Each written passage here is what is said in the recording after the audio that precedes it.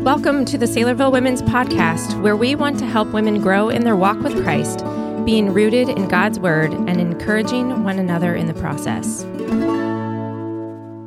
Welcome to the Saylorville Women's Podcast. This is Deb Blackman, and I'm here with Grace Clement. Hi.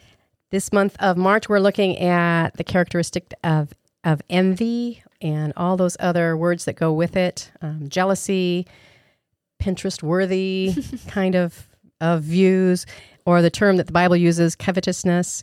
And all those words have different meanings, and we'll work our way through some of that. But whatever we label it, we're talking about that spiraling mindset that eventually comes out of our mouth that says we want something, we need it, we deserve it, or something like that.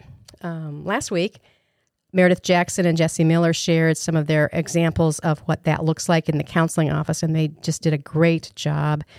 They gave us some tests to see where we are at in our own hearts with, like I said, envy or jealousy or whatever we're going to call it. And a couple of the things that they mentioned were, am I obsessed with this? Am I willing to sin to obtain it? Do I hide things in order to cover up my tracks? And I thought it was really encouraging to have them circle around and talk about our identity in Christ. And that's where our satisfaction has to come. It's because of who Christ made us to be.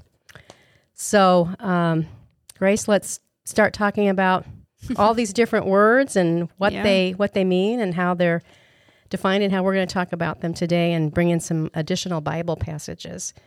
Let's do it. Let's do it.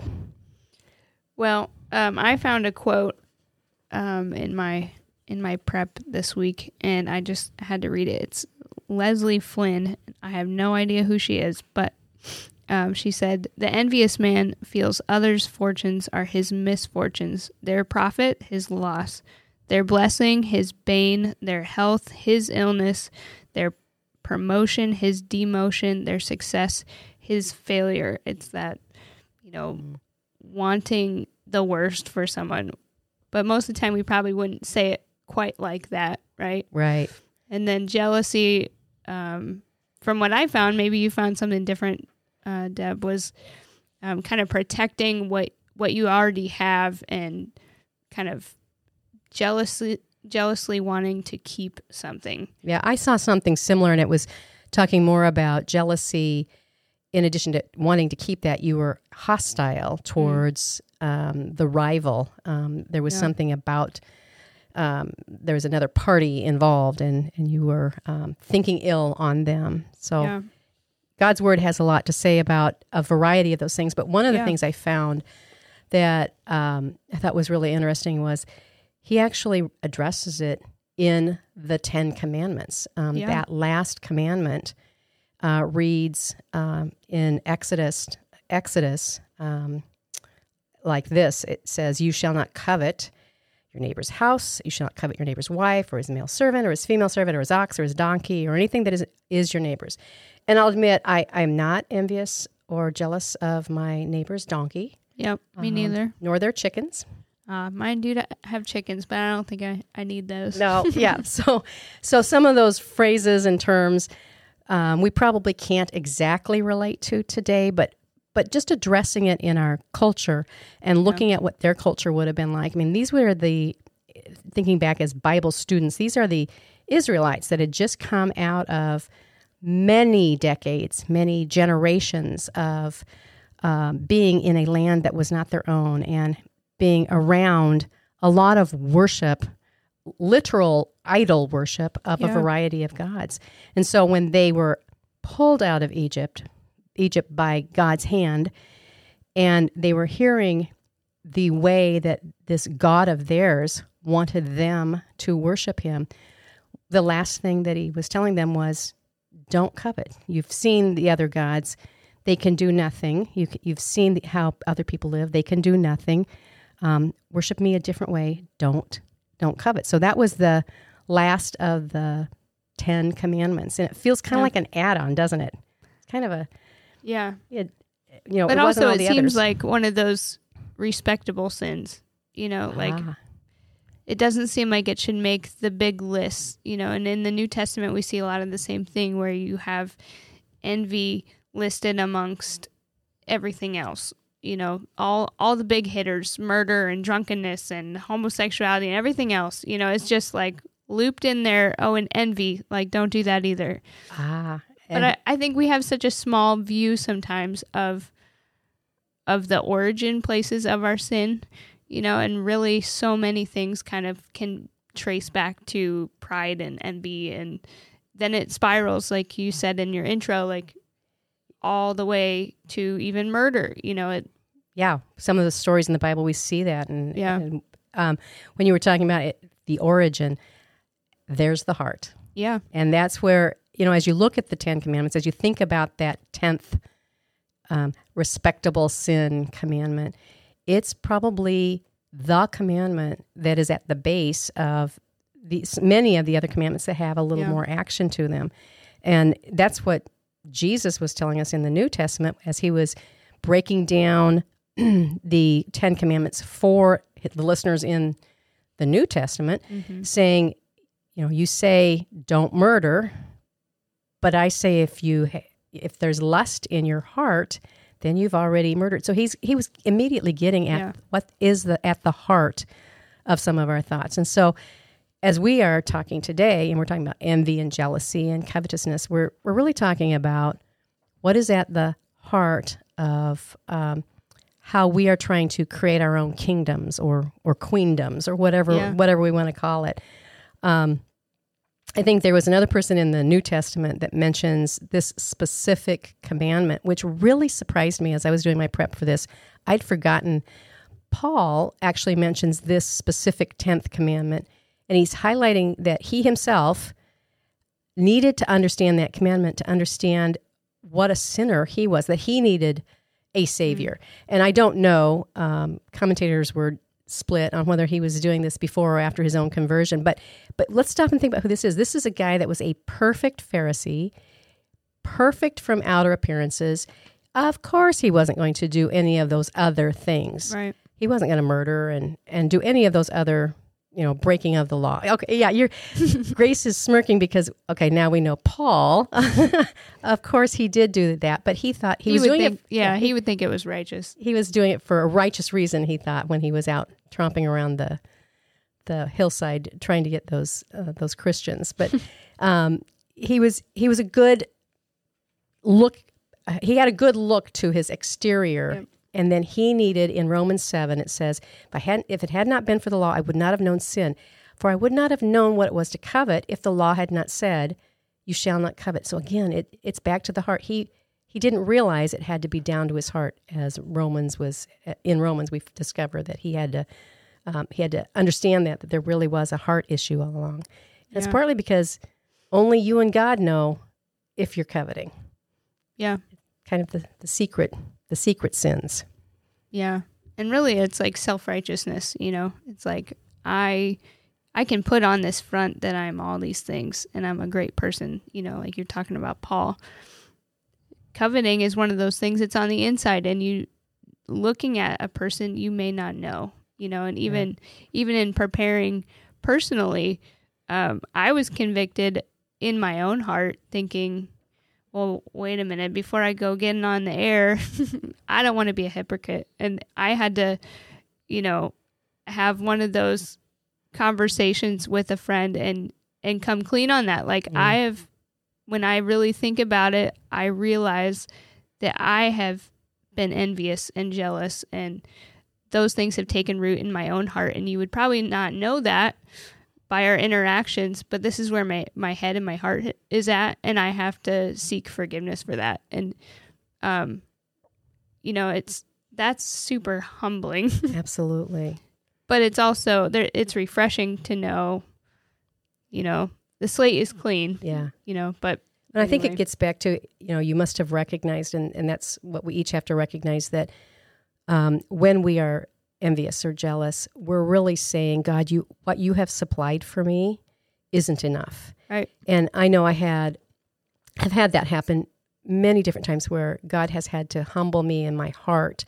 And I had a situation at work several years ago where I had developed a general reputation for being pretty efficient in my areas. So I believe that. My areas ran pretty smoothly. But I had a particular area during a particular time that things were going, they couldn't have gone more south. The systems weren't working. There was personnel issues. I mean, our service levels were really bad. It was just plain bad. And I was making bad business decisions kind of frantically. And I remember that at that same time, there was a movement afoot at my company. It was a very large downtown company. And they wanted to bring in a consultant somewhere in the company to try out some new methods. And what they wanted to find kind of a very bad area in order to make a very big improvement. Guess which area they selected? Yeah, that couldn't have been more embarrassing. So I was actually envious of my past reputation, and I was not acting in a God-honoring way at all. Yeah. And I was throwing shade on a whole bunch of different areas saying, but what about them? What about them? Yep. In the end, it all worked out really well. God knew what my personal needs were, even at work. But I was very humbled and needed to confess. And at that same time, I was studying Psalm 23. And since that point in time, I've always loved Psalm 23, but that first line just comforts me so much. The Lord is my shepherd, and I have no unmet need. Yep. If there was a need that's not met, God would fill it right now. So all the way along, I can rest. I can just relax. That was hard to do. Yeah. We don't often want just enough. No. I even think about the last time you get a raise or something, and it's like, wow, that's really cool. And then it's like, how long until you think, I deserve more than this? Or you find out, oh, so-and-so's, at this point, or you hear about someone else in a similar role or something. And it's like, man, that envy, that jealousy, takes only a few seconds to really grab us. Right. And you were saying earlier, before we were starting, something about social media. Of course, social media kind of feeds that, and just marketing in general. Because isn't the point of marketing? Yeah. Well, and they try to create that gap. They try to let you, they try to rub it in. I think Satan was the first marketer. So just trying to create that gap. And what I've discovered, again, as I was preparing for this, I was also convicted because I realized there is one particular store that markets to my heart like no other. And it's the Container Store. I walk in there. I one time went in there just to get a tub to put my shoes in, and I came out realizing how I had so many unmet needs that I wasn't sure how I was going to survive. Yeah, exactly. My very neat closets weren't neat enough. So I think really, honestly, I am going to have to pray about whether I should be in a store like that, because that's really practical though, because it's like Picker Nose is one of those places for me, which go slowly. That's a place. It is a place. The Picker Nose. It's an antique type place, and I don't know, I just go crazy in there. My eyes get the size of saucers, and I just want everything rusty and old, and I need to have it. It's a good price. I want everything clean and plastic, sale. And you want everything rusty and old. Yeah, pretty much. So there's stores we must not go into. There was one other, just thinking about marketing, there was one other situation at work where we had an intern from Holland who came and worked with us for about a year. Just her name was Mario, very pleasant girl, and took her to the Hy-Vee to get kind of situated. She was, we were responsible for kind of getting her all set up. Yeah.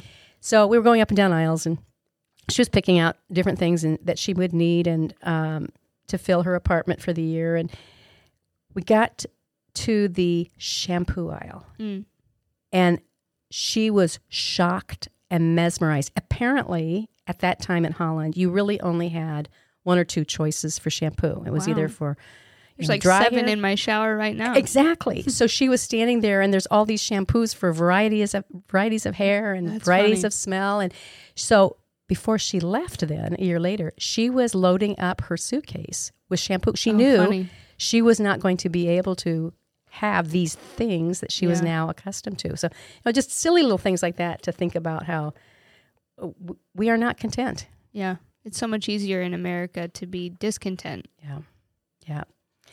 And we just get mixed up on what is our wants versus what our needs are. I mean, we think that everything is a need. Yeah. There's a Bible verse that kind of shocked me as we've been studying here that lumps kind of the big sins in with this sin that we're talking about of envy and greed. And it's in a couple places, but I found it in Colossians that said, put to death, therefore, what is earthly in you. And then it listed several different things that we would, all of us that have been walking with the Lord for a while would say, well, of course I wouldn't do that. Of course I wouldn't do that. Right. And it's talking about, sexual immorality and impurity and passion and evil desire. And then it says that 10th commandment and covetousness. And then it says something even worse, which is idolatry. Dun, dun, dun. Yeah, there you go. There you go.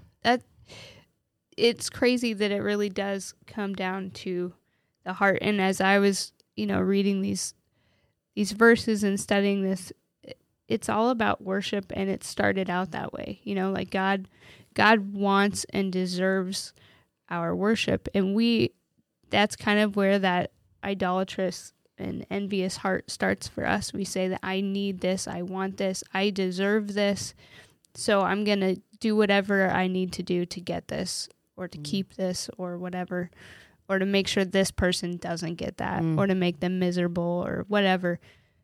But it's only God, because he's holy and perfect and good and all of the things, that he can be jealous and be fair and right in being that. He is the one that deserves and demands our worship. And he can do that because he's the best that there is. There's nothing better. And it makes me think of that song that we sing at church, Jesus is Better. And I love that song because it's such like a heart cry for me, because it's like I'm not really here all the time, 100% there, like to say, yep, I truly believe that Jesus is better than every comfort and every victory, and however, all those lines go. But I love that, make my heart believe. It's Amen. Like, Jesus, I know in my mind that you are better. You've said that you're better, and that all these things one day are going to burn up. All these things we're trying desperately to clamor around and collect, Yeah.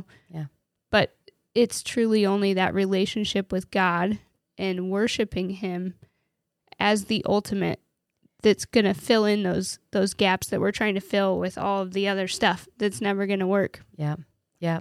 And as you mentioned, God is the only one that deserves that. And when he does use the word jealous as an attribute of his, he's worthy of that. And when we defined jealousy as, being against a rival, he doesn't look on us trying to fill our little kingdoms with things that will elevate us. Yeah. He doesn't look on that lightly. He wants the full worship. That's what the first and the second commandments say, and that's when he says, I am a jealous God. Yeah. But it's also comforting because we are his. He promises to jealously look over us. And there's a verse in James where he talks about, where James says he yearns jealously over the spirit that he has made to dwell in you. That's so comforting. So not only is this a God who is worthy of our praise, who the earth is his and the fullness thereof. I mean, he has the resources to fill our needs, and then he yearns over us jealously. He doesn't want us to be following other things that, as you're mentioning, will not satisfy. Yeah, it makes me think of John 10:10. It's one of my favorite passages, but it says, the thief, talking about Satan, comes only to steal and kill and destroy. But I, talking about Jesus, have come that you may have life and have it to the full, or more abundantly. And that's what we're all seeking. That's what every advertisement on TV or on Facebook or whatever, why Amazon is listening in. It's like, what are you missing? What do you think that you're missing? And we're going to make you believe that you're not going to be happy until you have this. And God is like set up the whole world to tell you, no, all these things are just bonuses and they're not even that great. And I am amazing. I'm as good as it gets. And you're never going to find joy. You're never going to find satisfaction anywhere else. And yet, like, we live in this culture that's so stuff focused. Yep. And it's temporary. All this stuff is so temporary. And one day we're going to be with this jealous lover of our souls who has like lavished us with all the good things just because he can, but not because we need it. Yeah. Yeah. And he doesn't need anything on his end, but he desires that communication with us, that communion with us, and our worship. And as we worship while we are still here on this side of eternity, how much joy and contentment we get. And part of this is, too, as we know and as we're convicted, and you and I have both said we were kind of convicted as we prepared this week, it is very cool to realize he not only asks and demands this of us to worship him, but he gives us the ability to do that. Yeah, and the desire.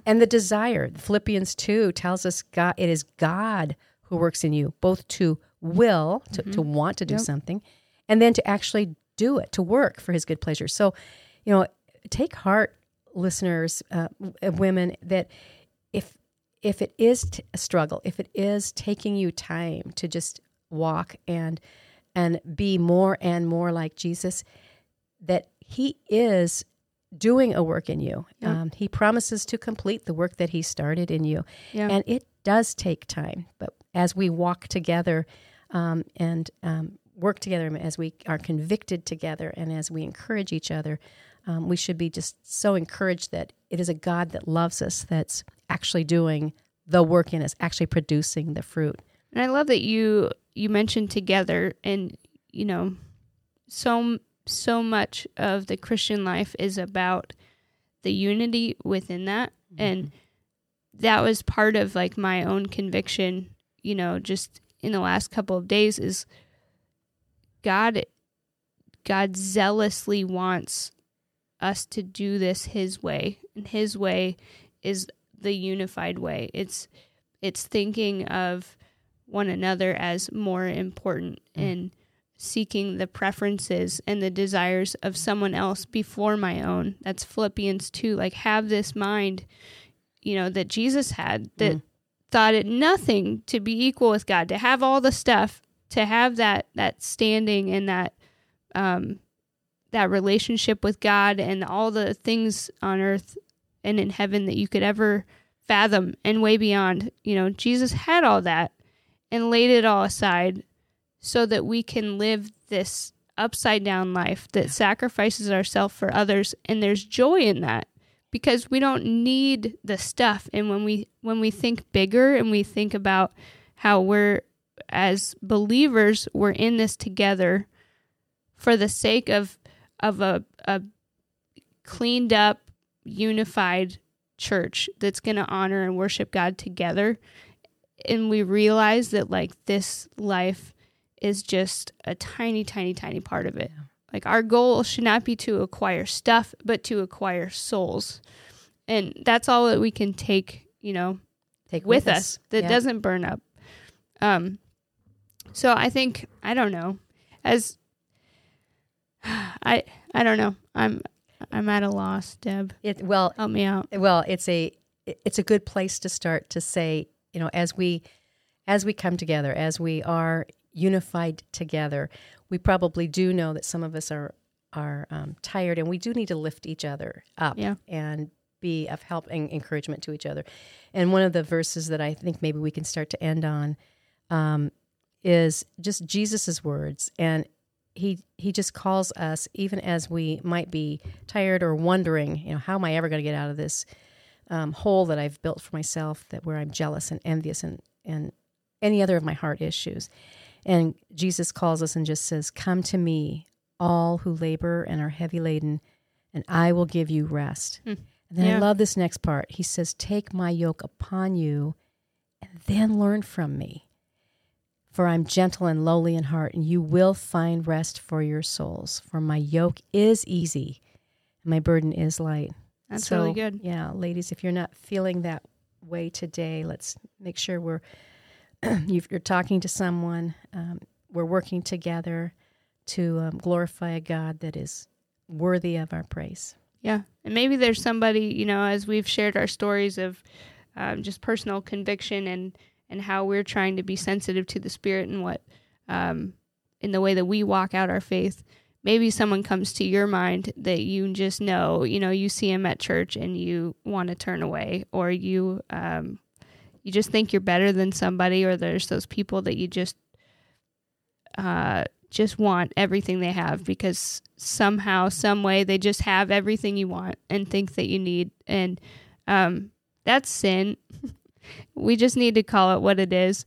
But there's grace for us. And so maybe there's someone this week that you need to reach out to and just clear the air and apologize, even though it's something that they can never probably see.